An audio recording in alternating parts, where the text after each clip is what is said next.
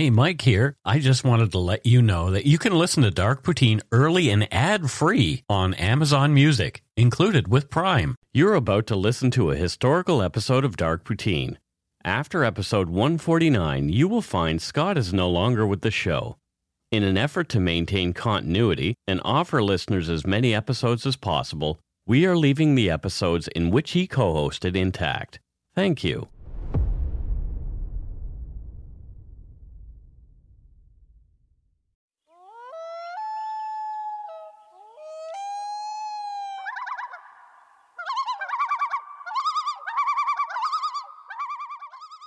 Welcome to Dark Poutine. I'm Mike Brown, creator and host. With me as usual is my good friend and co-host, Scott Hemingway. Say hello, Scott. Oh, hello, world. It is wonderful to not hear or see you currently. That sounds terrible. That sounded terrible. It's, hi, everybody. It's great to see you. I'm still going to leave that in. Yeah, well, as you should. The views, information, and opinions expressed during the Dark Poutine podcast are solely those of the producer and do not necessarily represent those of Curious Cast, its affiliate Global News, nor their parent company, Chorus Entertainment. Dark Poutine is not for the faint of heart or squeamish. Listener discretion is strongly advised. We're not experts on the topics we present, nor are we journalists. We're two ordinary Canadians chatting about crime and the dark side of history. Let's get to it. Put on your toque, grab yourself a double-double and an Nanaimo bar. It's time to scarf down some Dark Poutine. Scarf. Very yummy. Oh, yeah.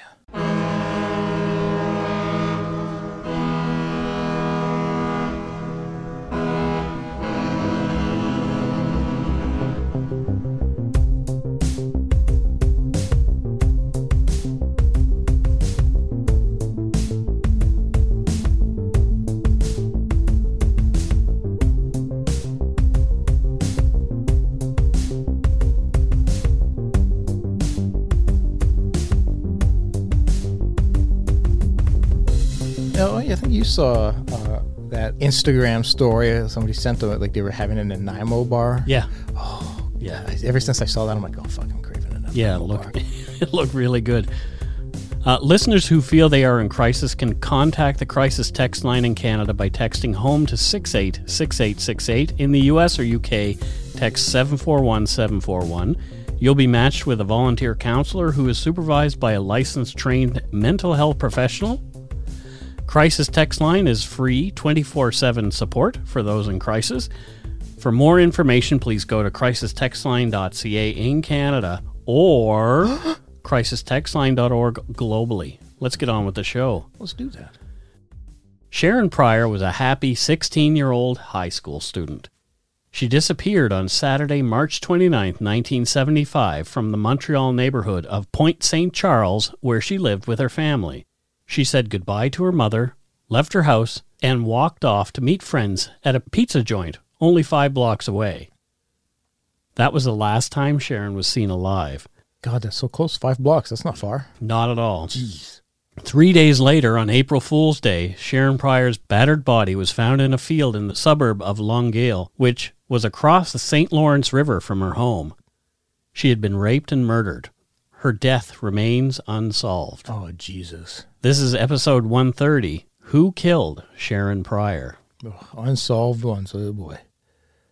Much of the information I was able to gather about Sharon Pryor's early life comes from a few sources, one of which is a beautifully written article by true crime author Michelle McNamara. Okay. Michelle, Yes. as many of you know, wrote the book about the Golden State Killer called I'll Be Gone in the Dark. Yeah, she passed away near completion of the book. That's right, in 2016. Her post about Sharon, with information provided to her by the Pryor family, fleshes out Sharon's story. It also talks about the day she disappeared and the aftermath. We'll link to Michelle's post and other sources in our show notes.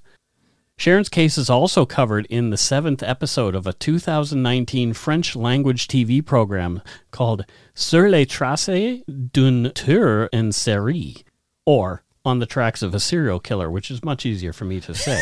It's much easier for me to hear. Right. I had to translate that. In that show, Sharon's family and friends describe what she was like and talk about their experience at the time of her murder and their feelings since. It's well worth a look if you subscribe to the streaming service Crave here in Canada. Oh. If you are as rusty with French as I am, don't worry. Sharon's loved ones give their interviews en anglais, but the rest of the show is in French. There are no English subtitles, which, in my opinion, is a faux pas, as the series would definitely cross over well to English audiences. It was my initial thought, just as you mentioned. Oh my God, that's on Crave. I would like to go watch that, but then No my English French subtitles. is so terrible. Yeah. But will closed captioning? No, that's what I'm saying. There's no subtitles. The closed captions are French. Oh dear Jesus! Yeah, that's not good. Or, yeah. C'est de la merde. Mon Dieu. News reports on this case are spotty, as not a lot of outlets seem to have their stories from around that era archived online. Newspapers.com has a few, but not a lot. Allo Police, a French language publication, for example, covered the case extensively in their April 1975 issue. However, there's a large gap in their online archives at that time, including that specific issue, which, perhaps, given the information that was contained in it, might have jarred someone's memory. So That could have been very... get with it, Allo Police. goodbye, police. Exactly.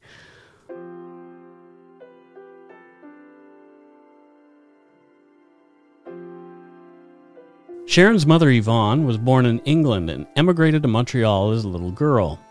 Yvonne met George Pryor when he was a private in the Canadian Armed Forces. The two fell in love and married. They were over the moon when their first daughter, Sharon Kim Pryor, was born on February 9th, 1959. In the Crave TV show, Sharon's identical twin sisters can be seen standing in a doorway of the family home reminiscing about their sister. They told a sweet story about Sharon's reaction to their birth, which was the day before her second birthday. Apparently, fun-loving little Sharon believed that Maureen and Doreen were her very own birthday present. Oh my God, that is so sweet. Yeah, right? Oh, so sweet. As with most military families, George Pryor received a transfer, and this was to Manitoba, and away from Yvonne's beloved Point St. Charles, the Montreal neighborhood where she grew up. The locals called that area simply the Point, and it's one of the oldest neighborhoods in the city. George Jr., the youngest of the Pryor children, was born in Manitoba. They nicknamed him Jojo, and Sharon had another sibling to dote on. Jojo. There were already cracks in the marriage, and in 1966, Yvonne and George separated, and Yvonne moved back to the Point with her 4 young children in tow. Everyone has described Sharon as sweet, kind, and generous. Photos linked on the website SharonPryor.com, maintained by her family, show a playful, blonde-haired girl with a shy smile and a warm, welcoming face. And we're looking at a photo of her. Yeah, it reminds me of Violet, Yeah, who just turned 13 today. just turned 13. Michelle McNamara wrote, quote, Sharon was a gentle girl, caring and responsible, like a little old lady, her mother laughs. She loved animals and would take in strays, tending to them and nursing them back to health. The family was once given some turtles from the country, and Sharon decided that they needed a proper place to thrive. Yvonne can still see her in the backyard, surrounded by turtles, building them a special turtle house. End quote. Oh. I would like turtles. The chocolate? That is one of my favorite. But no, also just I've always liked the idea of having turtles. Just don't lick it, you'll get salmonella. Too late. From an article about the case on the Defrosting Cold Cases website, quote, according to her twin sisters, Doreen and Maureen, Sharon wanted to become a veterinarian. Jesus, also like 5. But I think a lot of young kids want to be vets. Yeah, But you know, I did too, but that was because my dad was a yeah, vet. you had some, a direct line to said veterinarian vet them, world. yeah. Vet them. In one photo, Sharon can be seen wearing a graduation cap and gown. The producers of the Crave TV documentary asked Sharon's mother about the photo. At the time that it was taken, Yvonne was running a used clothing store where she gave out garments to people in need. Sharon, who was 13, spotted the outfit in the bin, put it on, and pretended to graduate as she posed for Yvonne, snapping pictures outside their home. Look how adorable that is. Very adorable. Yvonne had no idea in that second that she would never get to see this moment repeated at Sharon's actual graduation. My guess is that she cherishes this picture very much. Oh my God, I can only imagine. Yeah. Sharon was actively involved in the Boys and Girls Club through the YMCA as she entered her teens. She can be seen beaming from ear to ear in one photo, sitting at a kitchen table, her hand proudly atop the trophy she had earned playing floor hockey. It's just adorable. Yeah. Sharon was one of the most popular girls around the point. In the Crave TV show, her friends described her as the prettiest girl in their group, although one said jokingly, no, I don't think she was. But Jokingly. yeah, it was like, hey, wait a minute, that kind of thing. Yeah. Her closest pals said she was very sweet, nice, and kind. They went on to say that the point was the best place to grow up and that it was a very close-knit community. Everyone looked out for one another. They said they felt safe there before Sharon was found murdered because nothing bad had ever happened there before. It's really, really something how such a terrible crime, how a murder can change the scope of a town. Yeah. Like it could, such traumatic events like that can dramatically change how everybody feels and lives in a community. Totally. I didn't ever know anybody who was murdered or anything like that in my hometown until later on in life, there was a murder of a person who I used to serve at the store that I worked in. But it didn't affect me like it probably would have had I been a child when that happened. Yeah. Your wife went through that. We Yes. talked to her about that on one of our shows, but definitely seems to have colored her experience of her school life after that. Absolutely. You hear it over and over. You hear it from fellow residents of whatever city they live in. That you often hear like, oh yeah, no, after that we all started locking our doors. We never did before. We made sure our kids, there was always somebody looking after the kids, wouldn't let them it just changes how a town operates. Yeah, and it's sad because it is only one event, but the impact of that one event is often quite massive, especially if it's as tragic as this one. It just goes to show the impact of a trauma. We talked about it before. It's not just the person. It's not just the one victim. No. And then you've got the family, and then you've got the friends, and then you've got the neighbors. It spreads. The impact of a trauma just spreads widely. Michelle McNamara posted a brief excerpt from Sharon's diary, written soon after her 16th birthday party, just over a month before Sharon disappeared. In it, Sharon mentions her boyfriend John, whom she had liked since the 4th grade. It really gives some insight into what was going on with Sharon at that moment and what kind of girl she was. Here it is, quote, "They played and sang Sweet 16 and put mine and John's name into it. I was so embarrassed. And John was really embarrassed. I think my mother's so good to me." End quote. There's nothing more embarrassing than having your love broadcast publicly in front of others, and when you're a teenager. When you're a teenager? Yeah, that's you're just going to, oh my God. It's like your worst nightmare coming true. Yeah. Yeah, it's not good. No. I can't wait to do that to my kids. Yeah. I think we should mess with your kids to no end. Oh my God, yes. Yeah, that's going to be fun. The website SharonPryor.com gives a timeline written in the first person of her moments on March 29th, 1975. This is the day she vanished. See our show notes for the link, or go to SharonPryor.com. That's Sharon with 2 R's. SHARRON, Pryor.com.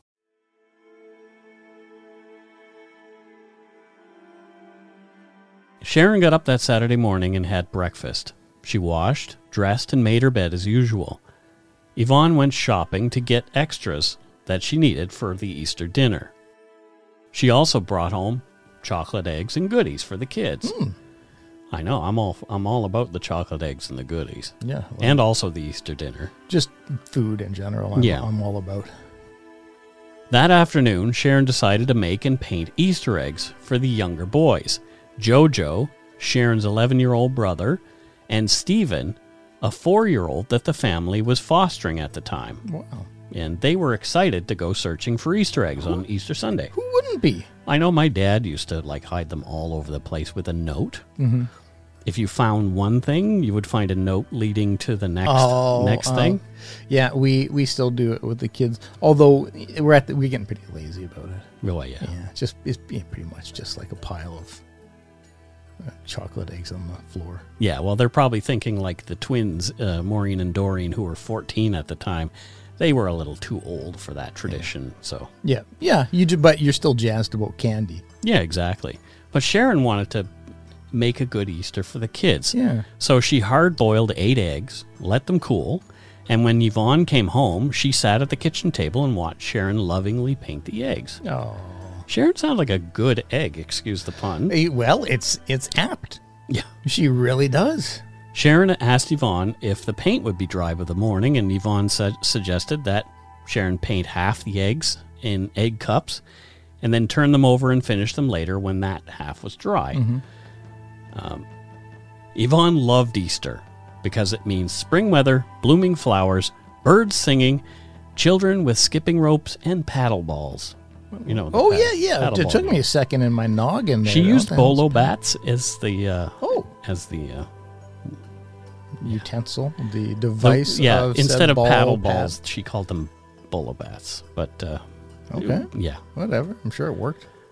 After Sharon finished painting half the Easter egg, she was off to pick up her Leo's Boys jacket at the Boys and Girls Club. Leo's Boys Sports Association was founded by Joe Mell, whose brother, Leo, had died at age 17 after battling leukemia. Well, you just answered my what's a Leo Boys jacket. So well, that's why I put it in there. Yeah. According to the Montreal Gazette, quote, "There was a time in the Point when you couldn't walk more than a few feet without running into a kid wearing a green jacket with Leo's Boys on the crest." Leo's Boys started out in 1952 with 2 teams and 30 kids, but at its peak had 110 teams with almost 1,000 kids participating in hockey, baseball, football, and boxing. Every one of those kids got a green Leo's Boys jacket, and none of it cost their families a penny. Wow. All the money for Leo's Boys was raised from donations and fundraising events in the community, with kids required to sell raffle tickets, end quote. Oh, my heart. Well, Sharon, who had been going to the club since she was 6 and now belonged to the teen center, really wanted one of those jackets. Yeah. So she had sold enough raffle tickets to finally earn herself one of these coveted coats. Mm-hmm. She asked Yvonne if she could take little Stephen, the 4-year-old, with her. And after getting her mom's permission, off they went, her foster brother there at her side. Oh, that's adorable. When she got to the club, she was disappointed to find out that they didn't have the jacket in her size. They promised it wouldn't be too long and gave her a receipt so that she could pick it up another day. Yeah. Always thinking of others, she thought maybe ordering a smaller size for Stephen because he didn't have a spring coat that fit him properly. And also, being selfless, she took her friend's jacket and dropped it off on the way home. Oh, my God. What a good, I say, a good egg. Oh, I'm going to cry already. Sharon went home and continued painting Easter eggs. The family's reverend dropped by for a quick visit to say hello and wish them a happy Easter. He brought the kids a big box of chocolate turtles, just like Scott likes. They sat around the kitchen table while Sharon painted the eggs. So everybody chatting around the table. Like, I can't picture anything more idyllic. I just took the words right out of my... and I'll tell you, I could eat an entire box or 2 of those turtles in one sitting. They're really, really good. Sharon asked Yvonne if there was a book in the house that she could read to little Stephen about the Easter Bunny. But before Yvonne could answer, the Reverend said, "Why don't you tell him how Easter really came about, Sharon?" And Sharon smiled and said that she would. The Reverend soon left as it was almost supper time. Yvonne, her mother, the twins, Jojo, Stephen, Doug, Yvonne's friend, and Sharon sat down for supper. It was stew. Yvonne remembered that none of the kids really liked stew. Oh, I love it. I didn't like it so much when I was a kid. My mom used to make stew all the time. It was so good. Yeah. Sharon ate a little anyway, but said she was really looking forward to the big turkey dinner next day. Mm-hmm. Of course, because I love a turkey dinner as This well. is just all sounding so amazing, but you just like You know what's coming. yeah, which just breaks my fading heart. Yeah. After supper, Sharon washed the dishes. Maureen and Doreen dried. There's a lot of pictures of them all together, and Sharon will be the big sister kind of in between them, and the other two girls are like bookends dressed in exactly the same outfits. My God. Oh, it's always so cute. Sharon then placed the Easter eggs that she had finished painting on a shelf out of Stephen's reach so he wouldn't break them. Yeah, You know? for sure. Yeah. Sharon told Yvonne she was going to go meet her girlfriends at Marina's Pizzeria, a local teen hangout only 5 blocks away at 2050 Wellington Street on the corner of Avenue Ash. There, at Marina's, the kids would talk about music, like Elton John, one of Sharon's favorite artists, and, of course, they would talk about boys. Of course. Yvonne asked Sharon, was her boyfriend John going to be there? But Sharon said she wasn't really sure, but, she was just going to hang out with her friends. It wasn't super important whether he'd be there or not. These were big things to do in smaller towns at that point in time. You're going to go hang out with your friends. You're going to go to a place and hang out with your For friends. us, it was there were 2 arcades. One was called the Crystal Ball, and okay. the other one was called the Pinball Palace. Oh, my God. Yeah.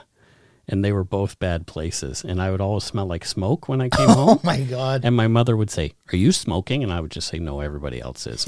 But I was actually smoking. I didn't really have, it would be 7-Eleven for me. And my they- friends, we'd be those goofs hanging outside. hooligans? Hanging outside of 7-Eleven doing There you go. 7-Eleven things.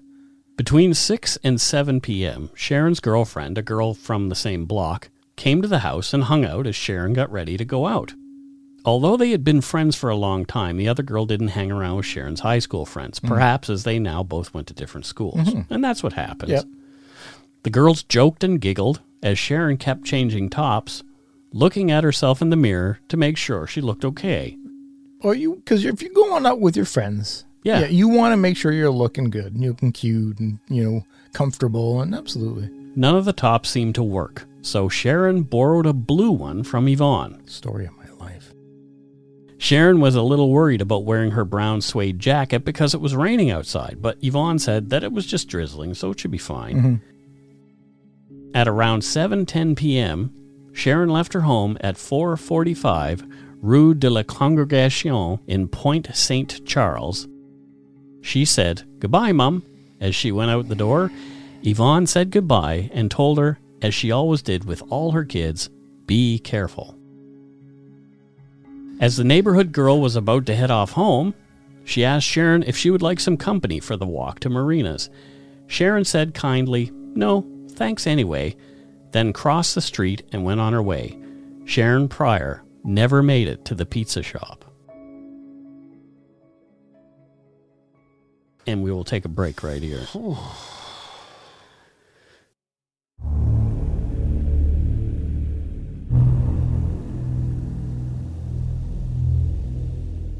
And we're back. Thoughts? Oh, man. What a way to go into a break.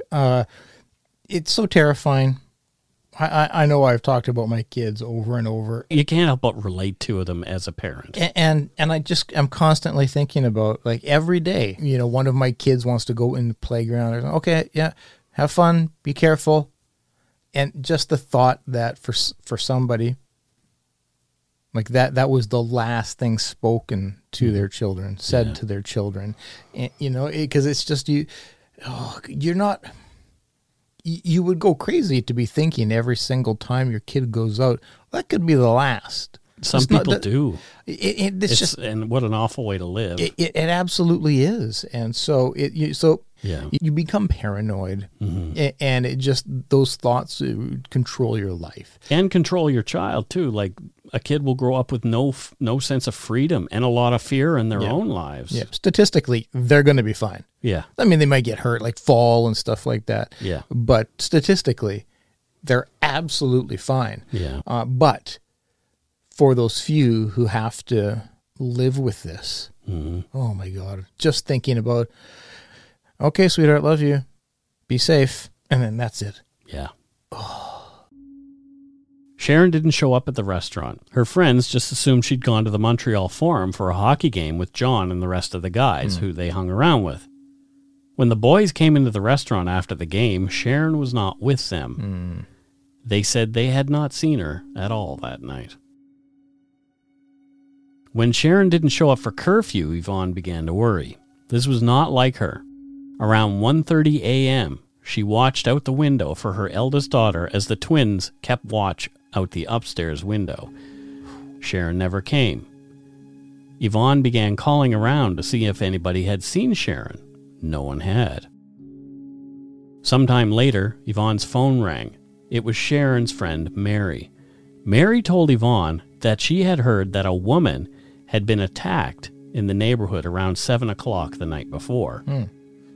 The man had been startled by someone coming to the other woman's aid, and he had taken off down an alleyway. As Sharon was still not home and would have been walking in that very area at that very time, Yvonne began to feel a sense of panic. No kidding.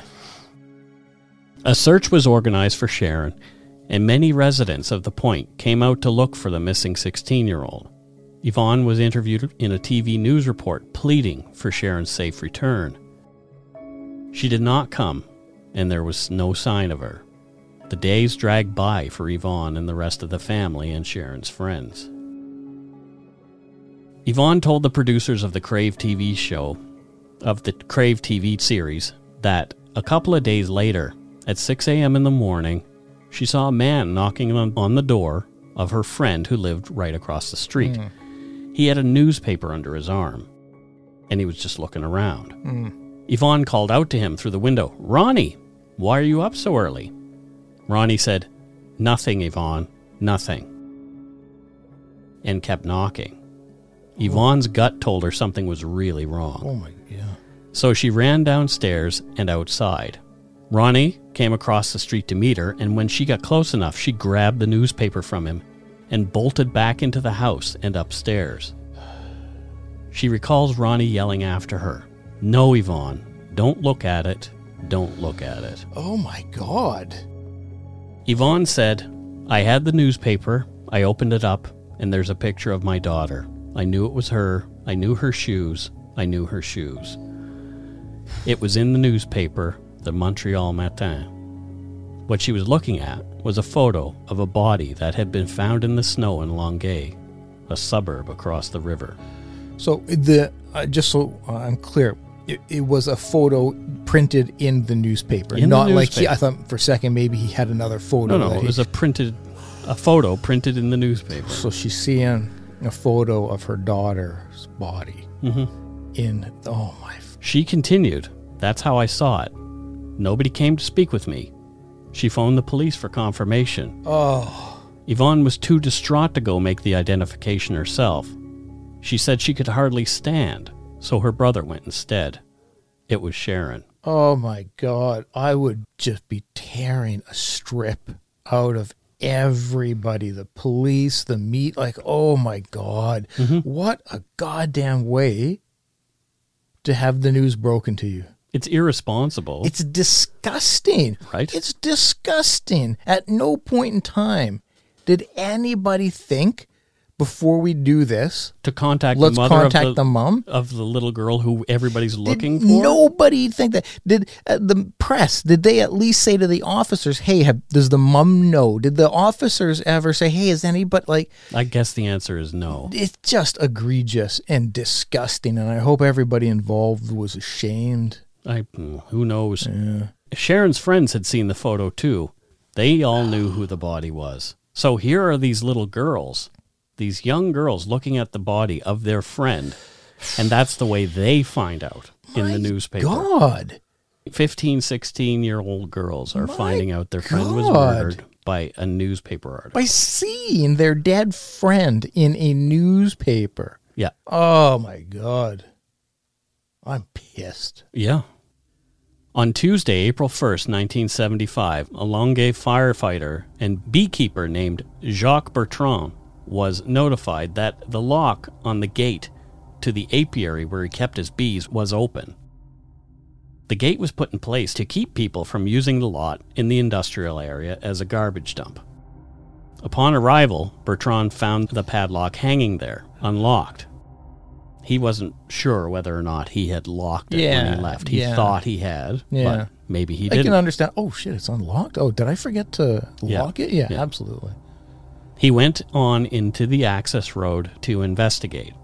What he found was a young woman's body, nude from the waist down, laying in the snow about 75 feet from the road. Longueuil police responded and cordoned off the area, starting their investigation. There were tire tracks 15 feet from the body and footprints in the snow nearby. A blood trail led from where the car had been to the body, and there was a lack of drag marks. Police believe that the girl's body had been carried there by two people and that she was alive when they left her there. The girl was holding a branch in one hand, and her legs were bent in such a way that it appeared she had been trying to pull herself up. But she was too weak and had died soon after. God damn it. Near the support post of the fence, the police took a footprint of a right foot. It was the foot of a man wearing a shoe size 8.5 and weighing about 200 pounds. The body was dressed in a suede coat, a blue sweater, socks, and shoes. From Michelle McNamara's article, her jeans lay a few feet away. Her underwear hung from some nearby branches as if her killer tossed them from the car as an afterthought. End quote. The girl had been badly beaten about the face, and there were choke marks on her neck.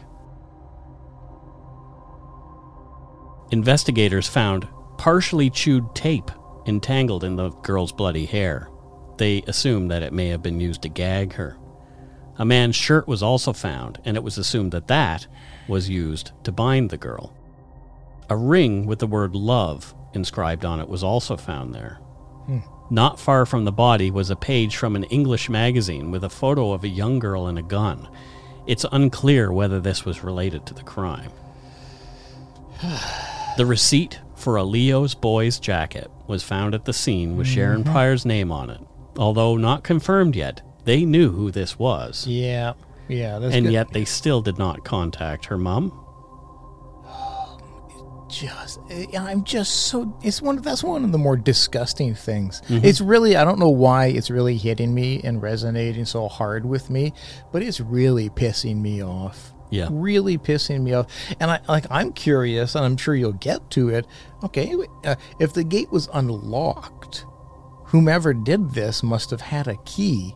If the firefighter beekeeper, maybe he actually did forget to lock it, and nobody knows to this day that the answer to that question is not no. Really? Yep. Because he could have just forgot to unlock it. People are creatures of habit, and I suspect this beekeeper, I don't know why I'm assuming, but I would suspect that he's somebody who's got just this habit of putting, you follow a routine. I don't know. I've done things absent-mindedly before. For sure. What? No. Yeah. I was a security guard and I've left doors unlocked. Yeah. So for sure. I'm just trying to think a locked gate that was unlocked. Yep. A pathologist at the scene placed Sharon's time of death only 20 hours prior to her discovery. This led investigators to conclude that she may have been held somewhere for days before she died. Oh, my Jesus. Sharon had been brutally sexually assaulted and beaten before being left to die where she was found. She died of asphyxiation from blood pooling in her lungs. It was suspected that her killer had crushed her chest by kneeling on it. Some of the injuries on Sharon's face seemed to have come from someone striking her with something pointed, perhaps a ring. From defrostingcoldcases.com, quote, she had several bruises on her face and 2 fractures on her jaw on both sides of her mouth. Her nose was broken, and there was a hole in one cheek, probably caused by a tooth that was loosened during the struggle. End quote. Not that any of it makes sense to me, but why the fuck do you need to senselessly beat a person? Damn near. If she ended up dying from the injury, so beat her to death. Yeah. But if you look at it, that is part of the thrill for these psychopaths. It could also be a very strong sign of how fiercely she was fighting back, and whoever it was felt that they needed to try to like stop her and beat her. So I get that there's so many reasons why a disgusting sack of shit like this may have done that, but this poor girl. Nearly 200 mourners, friends and family, packed the chapel at St. Matthew's Presbyterian Church for Sharon's funeral on April 4th, 1975. Just broken people. Mm-hmm. With 200 people there at the funeral, we see it time and time again. How I guarantee you that the killer was there. We see time and time again how that is the case. They show up all the time. They want to either gloat or they just feel some connection to it, or they want to see others in pain. Yeah. If they're sadistic. But so many times we hear about how they show up to these things. And so it's just, I don't know, there's just something so uncomfortable and creepy about that thought that these people are there to mourn. Right. They're feeling incredible pain because of something you did. But that's exactly why they typically go. Yeah. 13 months after the murder, Detective Sergeant Jacques Dutrisse said that police had interviewed 38 people. 6 of these witnesses were detained, and each one of them appeared to be a good suspect in the crime at the time. But police had to release them when the interviews did not produce any useful evidence at all. Yvonne and her family have remained active in the search for Sharon's killer for the 45 years since it's happened. Yvonne has been involved in assisting other Montreal mothers dealing with the homicides of their own daughters. There are many unsolved cases dating back to the time of Sharon's murder, leading many to speculate one or more serial killers had been operating in the area. They also speculate that many of the cases are connected. In 2000, Yvonne wrote to police to ask them to look at DNA collected from samples in Sharon's homicide, and they promised they would. A week later, though, Yvonne got a letter back in French. The gist of it, translated, said, "We regret not being able to accede to your request for a DNA test. However, we will always keep the file open. If some new information is provided to us, we will analyze it and, if necessary, reopen the request." They had thrown out the DNA in 1995. Yvonne said she wept when she read this letter. 1995, DNA was an available science. It wasn't as easily accessible and used as it is now. But I could see if it was 1982, they got rid of it when DNA wasn't really a thing. And so... No, they kept it for all those years and tossed it. At the time when the technology was catching up or caught up to being able to utilize... Yep. Yvonne pressed the Longueuil police to look for Sharon's clothing, and sure enough, they still had it. So, thankfully, after more than 4 years of analysis, when the technology finally improved, as we mentioned, DNA not belonging to Sharon Pryor was found on the clothing she had been wearing. Oh, okay. In July 2004, on a tip that led police to execute a search warrant on a garage behind an apartment building on Favard Street, DNA samples were discovered there and taken away to be analyzed. Yvonne and family hoped against hope that this might lead to a break in the case, but the DNA did not match any of the samples from Sharon's crime scene, including her own. Oh, shit. It was another dead end. But there's no clarification what that tip was, who it was about, any of that kind of thing, because the police, as it's still an open investigation here in Canada, police will play that very close to the vest. So you mentioned at the crime scene, there was also a male shirt. Yep. There. I'm curious. They probably got DNA from that, or who knows? I would be thinking that's would be a very good likely resource. That may be one of the items that they've thrown away, because it was Sharon's clothing that was left over. That's where I was hoping to also hear in the shirt, but wow. In April of 2012, there was an article titled "Mother Hunts a Killer" in the National Post. It quotes Yvonne speaking again of Sharon's murder and her desire to find the killer.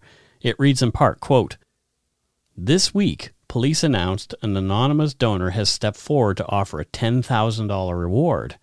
Police also set up a fresh command post in Point St. Charles and set up a dedicated phone line. So maybe there was some activity going on, again, that they're not telling anybody. I believe in my heart that someone somewhere knows something," Yvonne says.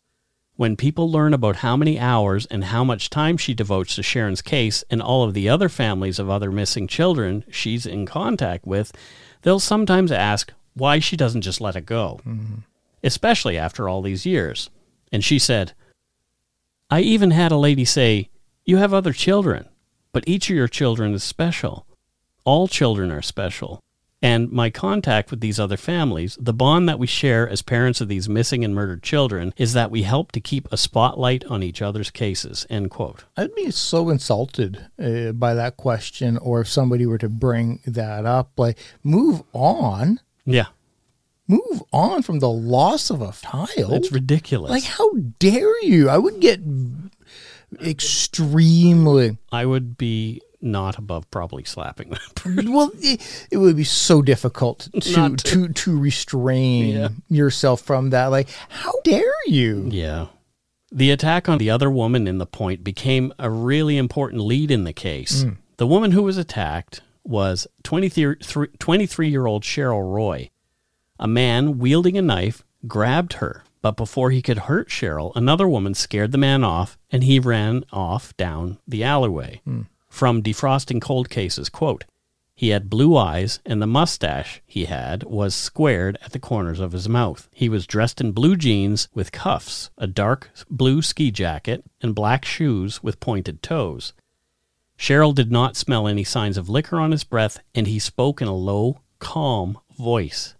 This was obviously not his first attack." A local woman who was a girl at the time of the attack had been the one to assist Cheryl Roy that day. The producers of the Crave TV series had the woman hypnotized to try and remember more details of that day. Later, producers sent her photographs. One seemed to stand out. It was a photo of a Canadian serial killer we have yet to cover on this show. His name is William Patrick Fife. Born on February 27, 1955, Fife, a former handyman, is a Canadian serial killer who has been convicted of killing 5 women in the Montreal area of Quebec. Although he claims to have killed 4 others, he alleged that he killed his first victim in 1979 at the age of 24. He would have been 20 when Sharon was killed. We are unaware whether Fife's DNA has been compared to samples from Sharon's murder case. You would have to imagine, like, why have the DNA at this point if you wouldn't compare? Right. I would assume that it has been, because if Dark Poutine is the ones that makes the cops think of William Fife, then fire them all. They really do need to be fired. So I would have to believe that they have tested it. Well, you would like to think that. I would like to. I am not assuming anything anymore when it comes to what we talk about here. Because time and time again, we are surprised. Like, really? They didn't do that? No, they didn't do that. There have been a few other amateur investigators who have attempted to link Sharon's murder with that of others over the years. There have also been confessions. In Peter Edwards' book about the Satan's Choice Motorcycle Club in Montreal, the book is called Hard Road, there's a brief mention of Sharon's murder. Quote, "One of the more frightening Montreal Satan's Choice members was Mike French, who was born in 1950. French, who was nicknamed Crazy Mike, was a product of the Queen's School in Lower Westmount and the Weardale House Boys' Home in West End, Montreal. The boys' home was closed in 1977. French was very active in the bikers' wars against the Popeyes. I guess that's another gang. Not the chicken shop. No. He was found murdered in November 1982 in Ganawake. He is said to have boasted about killing Sharon Pryor in Point St. Charles 7 years before his death. French's suspected killer was a hitman in the West End gang, but the murder was never solved. The killing was considered by many to be, quote, a sort of a community service, Yeah. end quote. Yeah, I mean, I get it. Yeah. In 2019, Yvonne was in the news again, still fighting for justice for Sharon. The article in the Montreal Gazette by Michelle Lalonde reads in part, quote, the families of 9 young women who went missing or were found slain in the Montreal region decades ago are denouncing Public Security Minister Geneviève Guilbeault for refusing to meet with them to discuss their proposed changes to the way police investigate major crimes. The article goes on to say they are upset that cold case DNA evidence was just tossed away by the police. They want that practice to cease. Yeah. Right? That's pretty common sense to me. Doesn't sound like rocket surgery. No. Yvonne Pryor said, I do not want this horrible incompetence to be experienced by other families in the future. That's what I want to say to Minister Guilbeault. But it won't be possible because she refuses to meet with us. What is this government that does not listen to the people? Holy shit. And Yvonne is not a young lady anymore. Yeah. You know, and she is still coming time after time after time to... And I absolutely want to take a second to praise Yvonne. We've talked a lot about Sharon and how amazing this kid was. But the apple didn't fall far from exactly. the tree. That she was a product of Yvonne. Of a great mom. And so you can see it in how dedicated she is to still fighting for her daughter. And she must have done a lot right. Yeah. To have formed such amazing kids. So, just so much love to Yvonne. Sharon's family and friends still want answers. Yeah. The bottom of the front page of SharonPryor.com reads, please, if you have any information relating to this case, please use the private mail function. Mail sent there can only be viewed by the site administrator. You can also send information to our private post office box at CP 28550 CSP de Verdun in Verdun, H4G 3L7. If you would prefer to contact the police directly, please use the contact information below. The most insignificant information might help. And so the contact at the Longueuil Police is Detective Sergeant Stephanie Morin, Service de Police, Agglomération de Longueuil, and the phone number is 450-463-7100, extension 3270. The $10,000 reward has been extended and is still current. So if you know anything at all, anything, please use the contact information we just mentioned or go to SharonPryor.com and do it there. Almost always somebody does know something. Not necessarily that my husband, my wife, my best friend. But even if you heard. But somebody almost always suspects an individual. I watch a lot of, I can't remember the name of the true crime series. But it's fantastic. It's on. I can tell you what it's not. Cops. Yeah. or that other one that shut Live down. PD. Yeah, Live PD. It won't be either of those. No, it's a true crime show where it's family members of the killers talk. Yeah. Be it the wife, the husband, the brother, the sister. Yep. And inevitably, they say at the time, no, but I think back now and it's oh yeah. There were big red flags. There were big red flags. And so inevitably somebody. Isn't that show hosted by the Happy Face Killer's daughter? I don't know. I'm pretty certain it is. I can't remember what. Because there isn't for this show. There isn't really a host. You don't see the host. You don't see the interviewer. It's always just the. But maybe I'm thinking of a different show. But yeah, sounds like a show I'd like to watch. But at the end of the day, somebody is going. If we were to find out who the killer was, somebody in that person's life would go, you know what? I totally knew that. My gut was telling me there was something on, So even if you if you think you know something, call the number. Exactly. In summation, Scott being concise. No. All right. And that's it for this case. Holy crap. I'm a little ragey. Yeah. But you know what? I think we should do some more Unsolveds because there's a lot out there. And our audience is large and growing, and if we can get it in front of more ears, get the cases in front of more ears, and then that's a great thing. Yes. So I guess it's time for some voicemails. Okay. You can leave us one at 1-877-327-5786 or 1-877-DARK-PTN. And if your call really stands out, we might play it on the show, maybe. But here's one from our friend from the Yumberyard, okay. Emily Biananas from the Yumberyard. She promised to leave us one. Okay. So here's what she had to say. Oh, goodness. Hello, Mike and Scott. This is Emily B. Ananas from Sweden, living in Denmark. You were talking about the phrase shit in your hat, and I came to think about the Swedish expression to shit in the blue cabinet and how it connects in so many ways. During the 19th century, the pigment Prussian blue was available to the masses due to mass production, and suddenly the poor people could paint their furniture as beautiful as the upper classes. So everybody had a blue cabinet, and in that blue cabinet you store your finer stuff like fine linen, silver cutlery, and fine china, stuff like that. And to store your nut pot or take a dump in that cabinet will be a big no-no.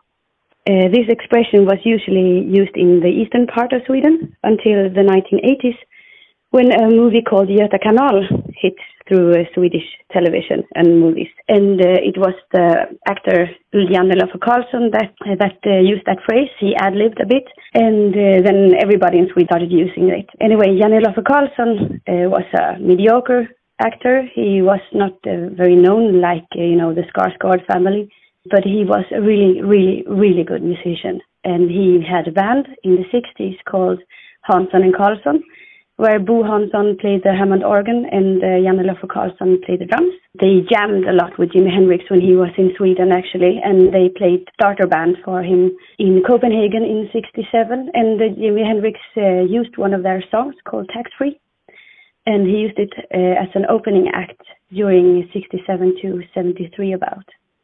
And yeah, that was my story. I hope you liked it. And go shit in your hat or in the blue cabinet, but that's a big no-no. Okay, that was amazing. I learned so much. I had to coax her into doing it because she was a little scared. She called a week prior. How do you think we feel, Rico? Right? And I think you did a fantastic job. That was amazing. And thank you so much for your support of our show. We just love you to bits. Oh. And you know what? Go shit in your blue cabinet. I think the Swedish accent is my favorite.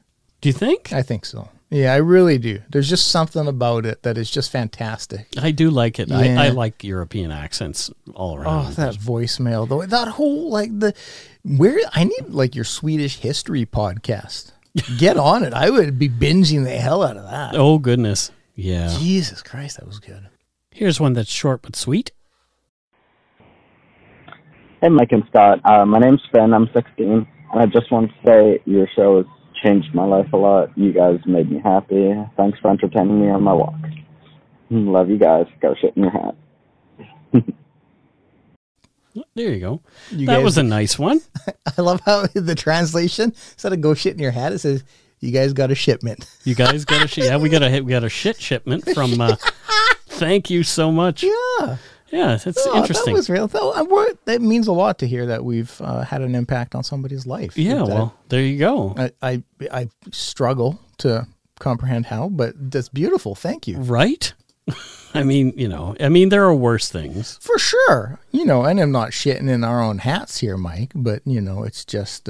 right. To imagine or to believe that my ramblings have done anything for anybody. Probably wasn't so much the rambling part that. Yeah, well, they irritate the shit out of me. That. Well, good. I'm going to intensify ramblings then. Fudge. Yeah, you shouldn't have said anything. I shouldn't have. This one scared me a little. Hello, Mike and Scott. It's the Clown Prince of Crime, calling all the way from Gotham. A little bird, or maybe a little bat, told me that you knuckleheads had a show. I'd love to put a smile on your face and slay with a joke or two. After all, you can't spell slaughter without laughter. Oh, go shit in your hat, gentlemen. Ta-ta. So apparently the Joker has given us a call. All the way from Gotham City. Sounds like perhaps he was calling from the payphone in Arkham Asylum. Oh. And once again, the translation on this was just magic. Right? It's like it's translating a different call. Yeah. But man, that laugh. Yes. That was good. That was a good Joker. That was good. A little birdie also told me that we might be getting a phone call from said Joker, so I'm really glad that it was awesome. Yeah. Yeah, it was great. That was really good. Call in anytime you like, Joker. I don't know if I'll sleep tonight. Right. But that was great. Yeah. No, that was terrible. Yeah, your Joker was no. Speaking of Mark Hamill, have you heard his Joker in the Batman cartoons? No. Oh, he's fantastic. Oh, really? Oh, yeah. Mark Hamill does Batman. Yeah. Oh. Does the Joker. That's what Batman. That's what I. No, you said Mark Hamill does. Well, I mean, Joker, Batman, potato. Yeah. Let's listen to another one. Hopefully it's not the Penguin. Hey, Mike and Scott. It's Jody from The Hammer calling. I was new to podcasts about a year ago, and now I can't go anywhere without listening to them. I'm always happy when you have a new one. I'm trying really hard to not suck balls for too long, because maybe you'll play my call. But either way, I wanted to let you know that I think you have a fabulous show. I absolutely love it, and no matter how dark the topic is, you always finish it off with a smile, and I'm usually laughing to myself when I'm walking. So keep up the great work. Keep being as respectful and kind as you are. You're a great guy. Feel like you're my buddy. And I look forward to one-sided chatting with you every week. I tell you to take a shit in your hat, but it's pretty hot out now and that'd get messy. So have a great week. Love you guys. Well, thank you, Jody. So first off, I believe she said suck balls. Yeah. Before, I don't want to yeah, you can't count on the translation. No, our translation software is terrible. It transcribes every phone call, and they're actually weirder than the phone call. It's mind blowing. Yeah. According to this translation, your name is Donna. Yep. So there you go, Donna. Yeah. But it's Donna, and then it says it's Jody. Yeah. Hi, it's Donna. It's Jody. Yeah. Yeah. Sure. Okay. Yeah. But thank you. That was a great voicemail. Another great voicemail. Yes, it was. It was. It is hot. It is. It's sticky in this office right now in our studio. Shat and Hat would get very. Oh, I can't imagine. You would definitely need a bidet after, or even a shower. There's no washing the hat. No, that's just a throwaway hat at that point. That's just a mess. Yeah, I don't care if it's a top hat. I don't care if it's a wool hat. If it's a toque. You're just with this kind of heat. No, it's just you throw that hat away. Yeah, but the Joker called us, so that was cool. It really was. Was that? I think mine was closer to Joker. All right. That sounds like something from one of those Rudolph cartoons, like you remember those old ones I do the claymation ones. Yeah, exactly. They're terrible. Yeah, the Joker. Exactly. That's who it sounded like. All right. That's it for voicemails. And like we said, if you leave us a good one at 1-877-327-5786 or 1-877-DARK-PTN, we might play it on the show. We might just. We'll do it. It's time for some Patreon shout-outs. Let's see if people still like us. I'm pretty certain that we have a few who still are enjoying what we're doing. I hope so. I hope so, too. Because if I log on and see that 0, if I see that, everybody's bailed. Sad face. We suck. No, it's the economy. It was the economy. It's the economy. It was not us. Yeah. It's the economy. Yeah, well. Fucking economies. Darn economies. That'll teach them. Where do those economies get off? I don't know. All right, so first up we have Emma Timmons from Port Hawkesbury, Nova Scotia. Oh. Port Hawkesbury. Port Hawkesbury. Never heard of it. What are you talking about? Well, that's right, because you're not from Nova Scotia. I'm not from Nova Scotia. What does she do in Port Hawkesbury? Oh, well, I just happen to know what she does in Port Hawkesbury. Mm-hmm. She is a berry farmer. Oh, Yeah. Not what you think, though. okay. She has a farm Yeah. just chock full of people named Barry. Oh, Yeah. there you go. Yeah. Good for her. She wrangles them. Wrangles the dudes She's named got a Barry. sheep herder dog who just wrangles all the berries All when the needed. Ralphie, get him, Ralphie, get those berries. Round And those just- berries up Yep, and get them in the exactly, corral. Round the berries up, and it's just you see the berry It's pandemonium. just like a They're just- corral full of berries. Yeah, they're running around like, oh no, Ralphie's here, and then it's really it's hilarious. It accomplishes nothing. I am asking for help. The job accomplishes nothing. Okay. She can't sell the berries. So I because I you know so can't. I don't really understand why Emma does this, but she does. She just does it for the love of berry herding. It's one hell of a passion. Next we have Sam. I don't know where Sam's from. I do. Where is he from? Bend. In Bend, Oregon? You got it. Hey, well, how about that? I've Yep. been through there. Have you? Yeah, I have. And did you see Sam? I didn't see Sam. No. No, I didn't know to look for him. Otherwise, I would have. Had I known that there was a Sam to look for in Bend, Oregon, I Yeah. would have done it. You really should have. I should. Sam's fantastic. And so what does Sam do? Sam is in control. You should smell how hard Scott's thinking right now. Sam manages Yep. surface-to-air missiles Oh, good. in Bend, Oregon. Gosh. Yeah. Wow. Yeah. So Sam is in charge of the Sam missiles. Oh. Yeah.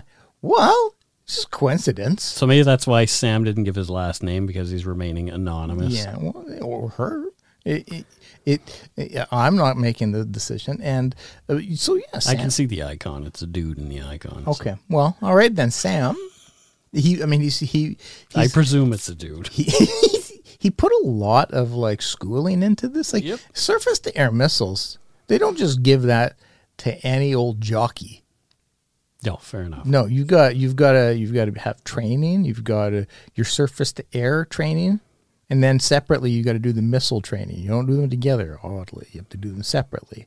But Sam is now the chief coordinating officer. Okay. Of said Sam's. So there you go. Excellent. Yeah, Way it to be is. concise again, Scott.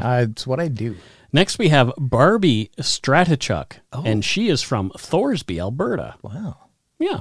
Wow, Stratichuk. And what does she do in Thorsby? Strategizes in Stratichuk. Oh, well, she's a strategist. She's a strategy. Yes. Nice. Yes.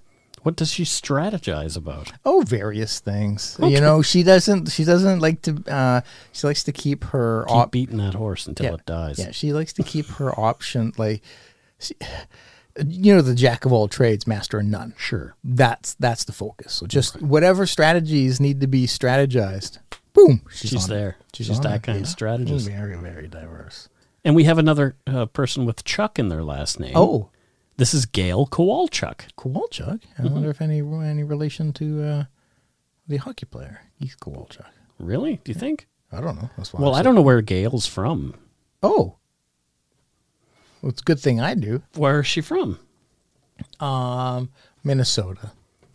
Yeah, that might make sense. Yep. Yeah, they got Sure. hockey there. Hockey. There's some Chucks there. Yeah, the Minnesota North Stars, or is it the Wild? No, I don't know. What the hell are they? I don't even know. They're the Minnesota Wild, Scott. Yeah. Well, they should have been the North Stars because that's originally what they were, and then they went to Dallas. Oh, But I digress.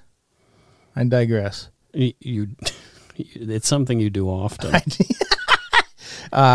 If you're wondering what she does, What does she do? she it's a great question. Oh So boy. thankfully I'm gonna answer it. Yep. In just a few short seconds. She's a driving instructor. Oh, great. Yeah.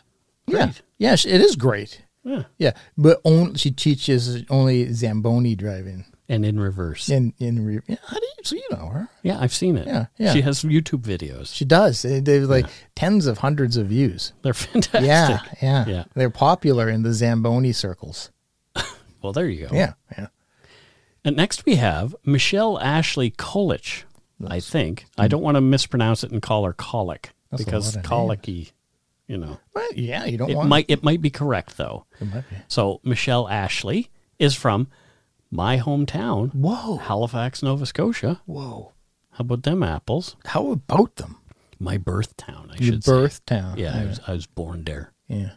Born there. Born there? Yep.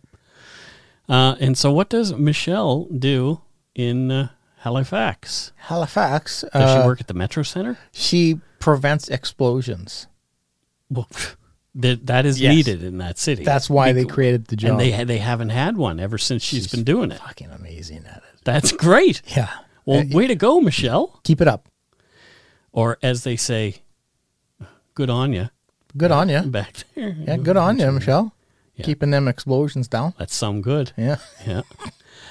All right. Next we have Jen Proul. Oh, hi, Jen. And I don't know where Jen's from.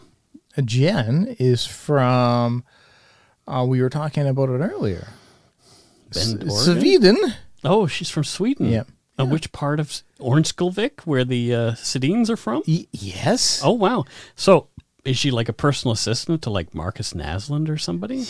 You would think so. Okay. No. She's personal assistant to the chef. How did you know that's not what she does? What doesn't she do? That. Okay. What does she do then? Oh, what does she do? She's in lawn maintenance. Oh, she maintains lawns.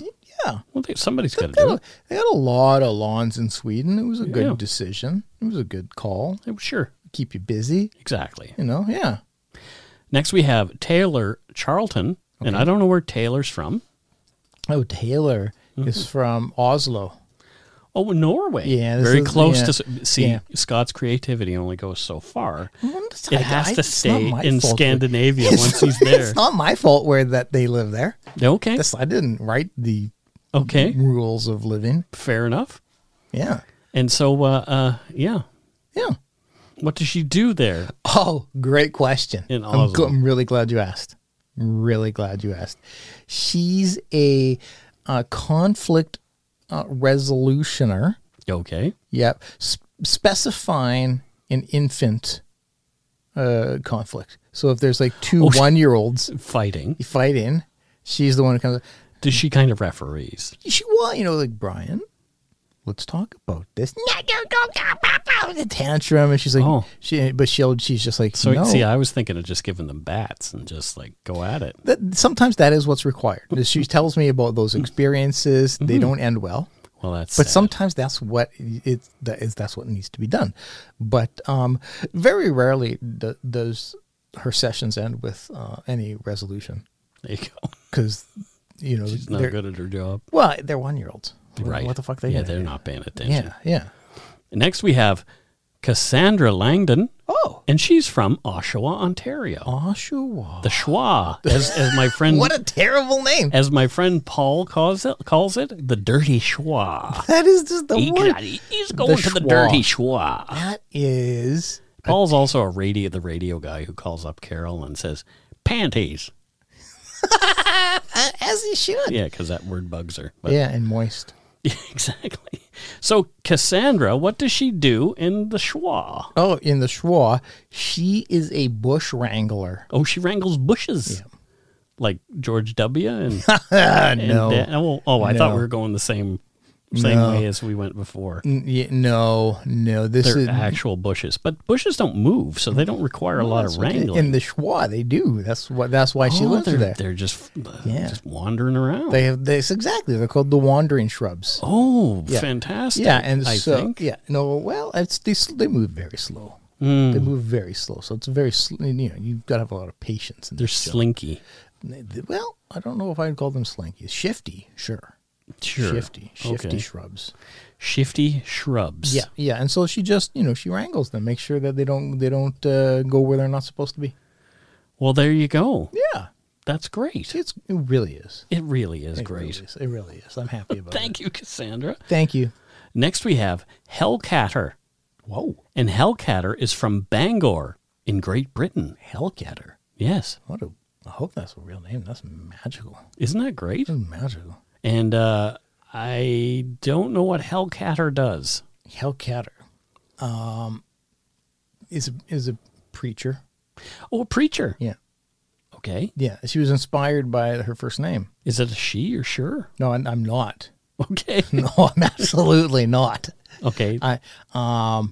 But in my mind. Okay. Fair enough. she's So Hellcatter is a preacher, and what does the preacher do? What does Preach, man. preach? But Preach. Is it Preach. a Christian preacher or is it? Yeah. It's because of the first name, Mm-hmm. Hell, that she was like, everybody's going to assume I'm gonna just run roughshod. I bet you the specialty is cat exorcism.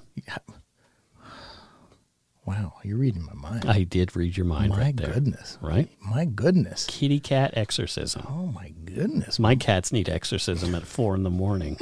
Get the hell out of my bedroom. You need to exercise them from your room. Yeah, that's what happened this morning. Donner got a bit of exorcism. Oh, He gets gently exercised. We don't angrily exercise the you cats. don't want to angrily exercise No, because I anything. don't want to scare him. He's the kind of kitty who, if you scare him, he would just never come around you again. So Yeah. I gently exercise him from the door and then put him on the other side of it. You're good like that. Apparently. Next we have Sheila Rowe, and I don't know. She hasn't given a mailing address, so I'm not sure where she's from. Oh, really? Mm-hmm. Oh, Dusseldorf. Oh, Dusseldorf in Germany. Yep. Are you sure it's not Dusseldorf in Pittsburgh? Pittsburgh? No, it's not. It's not the Pittsburgh neighborhood. It's not- Dusseldorf. Yeah, it's not the Pittsburgh. Oh, okay. Dusseldorf. Well, there you go. So, what does she do in Dusseldorf, Germany? As one would do in Dusseldorf, Germany, she is I'm a cringing. strudel maker. Okay, Yeah, fair enough. I love strudel. who doesn't? Toaster strudel, especially, is yummy. Oh, yeah. Have you ever had? I don't know. Oh, you should.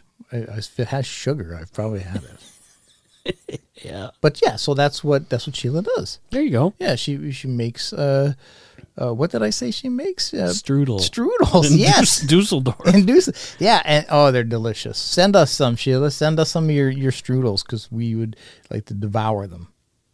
And here we have a good friend of ours, Cheryl Higgins. Hey, Cheryl Higgins. And she's from Truro Heights, Nova Scotia. Oh, wow. Do you recognize the name? I do. Yeah, there you go. Because Yeah. we spoke to her.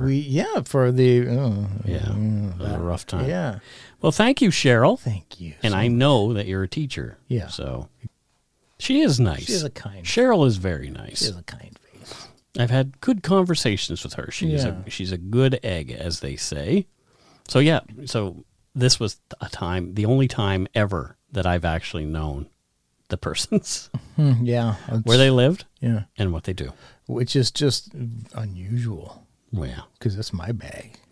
And lastly, as far as Patreons go, we have Jessica Rains from Brandon, Mississippi. Wow. Yeah. Wow. And what does she do in Mississippi? Rain catcher. She catches rain. Yep. And how do you think one would do that? With a bucket. Yeah, lots of running around. Yeah. Yeah. Just trying to catch each Like individual. every drop. Yeah, tries to. Especially That's the when goal. it's really wet and humid. That's the goal. The goal is you want to try to get every That's drop. a lot of rain to catch. I know, with a fucking bucket. Is it a big bucket, though? It's not, actually. Oh, God. It's not. It's not a job. She should ask for an upgrade. Oh, she should find a new job, really. Yeah, it's not a good I mean, yeah, and it doesn't even pay well. Like, it's just, there's no pros to this, really. Ah, well. But hey, who am I to? Right? I'm just some podcast guy. And, okay, let's move on to Donut Money. Boop, boop. This week, Irene Briand again. Oh. Thank you very much, Irene. Thank you, Irene. And we know that Irene is a monkey wrangler. Yeah. It's somewhere in Peru. I thought it was. Yeah, forget. Yeah, I do Yeah. too. And Sally Norris, of course, related to Chuck Norris. Yep. Yeah. Yep. And again, she sends more donut money with 2 donuts saying, "Many thanks, always Sally N." And I was chatting with her the other day, so she's quite nice. Clearly. And then we have some donut money from Courtney Palmer. Wow. You Thank guys, Courtney. she says, "You guys make me so happy. I love listening to the podcast and ending the heavy episode with Scott's crazy antics. Wait a minute, aren't my antics crazy? All I'm doing is speaking facts. Well, it's true. There's nothing crazy about what I'm doing. I'm just speaking facts. And she says here, I mean his highly truthful stories. There we go. So she recognizes. Wink, you guys. Okay, well, thank you very much, Courtney. She recognizes. She is. As they say in the streets, Mike, game recognize game. Yeah. And then she says, you guys have mastered giving all of the facts, even the uncomfortable, especially dark ones, with care and compassion and a dash of humor sprinkled in where appropriate. Get some Timmy's tea on me until my first Patreon comes in. Keep it up, gents. Wow. Thanks, Courtney. Courtney, that's really kind. Two little black hearts, yeah. Just like ours, dead and black. Cold, black, dead hearts. But they keep beating. Well, there you go, for some reason. Yeah. Haven't died yet. Knock on wood. Yeah, well. Is this solid oak? Yeah, I don't think so. It's like particle board. So thank you so much to our patrons and donut money donators, past and present. We really appreciate your support of the show. If you want to help support us, you can do so at patreon.com/darkpoutine. Or for a one-time support, you can send us donut money via PayPal at our email address, darkpoutinepodcast@gmail.com. If you don't already, it would mean a lot to us if you've subscribed to the show. You can easily find us on iTunes Podcast, Stitcher, TuneIn, Spotify, or wherever you get your on-demand audio. Check out darkpoutine.com for show notes and other cool stuff. Give us a like or a follow on Facebook and Instagram. Just search for Dark Poutine. Most importantly, thank you for listening. And tell your friends about us. Word of mouth is a powerful thing. And before we go, we have a promo this week. Oh. And I have to find the promo. Make sure you are all be donators. Don't be don't haters. Get it? Don't haters? Yeah, I get it, because it's like sounds like donators. Okay. But it's not. It's don't haters. Okay. Oh my God! I just came up with that. Yeah, it's very bad. I just came up with that, and people are gonna love it. People are probably not gonna love it very much. It's gonna catch on. Everybody's gonna say, "Don't be a hater, be a donator." Yeah. All right. Slogans galore. So here is our promo this week, and it is from our friends at the Bloody Murder Podcast. Ooh, Bloody Murder. Yeah, let's hear what they have to say. Better be bloody murder. Is listening to true crime podcasts all the time getting you down, but you just can't stop? Try listening to Bloody Murder. We're an Australian comedy true crime podcast focusing on some of the lesser-known murder cases from Australia and around the globe. We use black comedy as a means to tell horrifying true crime stories. But our humour is respectful and never at the expense of victims or their loved ones. We get straight into the case with no banter or chit-chat beforehand. That's because the podcast is about true crime, not our most recent manicure. But this frosted French salmon is such a great colour on me. Is it? Our fresh, well-researched episodes are released every Monday. Bloody Murder has been nominated for 4 Australian Podcast Awards. We've been going for over 3 years now. So we have loads of episodes for you to binge. You can listen to Bloody Murder on Spotify and any of your favourite podcatchers. Well, thank you, folks. That's awesome. It's bloody murder. It's bloody murder. Hello, nice lady and nice man. It's bloody murder. Yeah, in your water box and doing things. So make sure you go over to the Bloody Murder Podcast. You hear me? Yeah. Didgeridoo. You know what to do with your didgeridoo. Put it in your koala. Anyway, until next week, don't forget to be a good egg and not a bad apple. Bye-bye, everybody. Bye.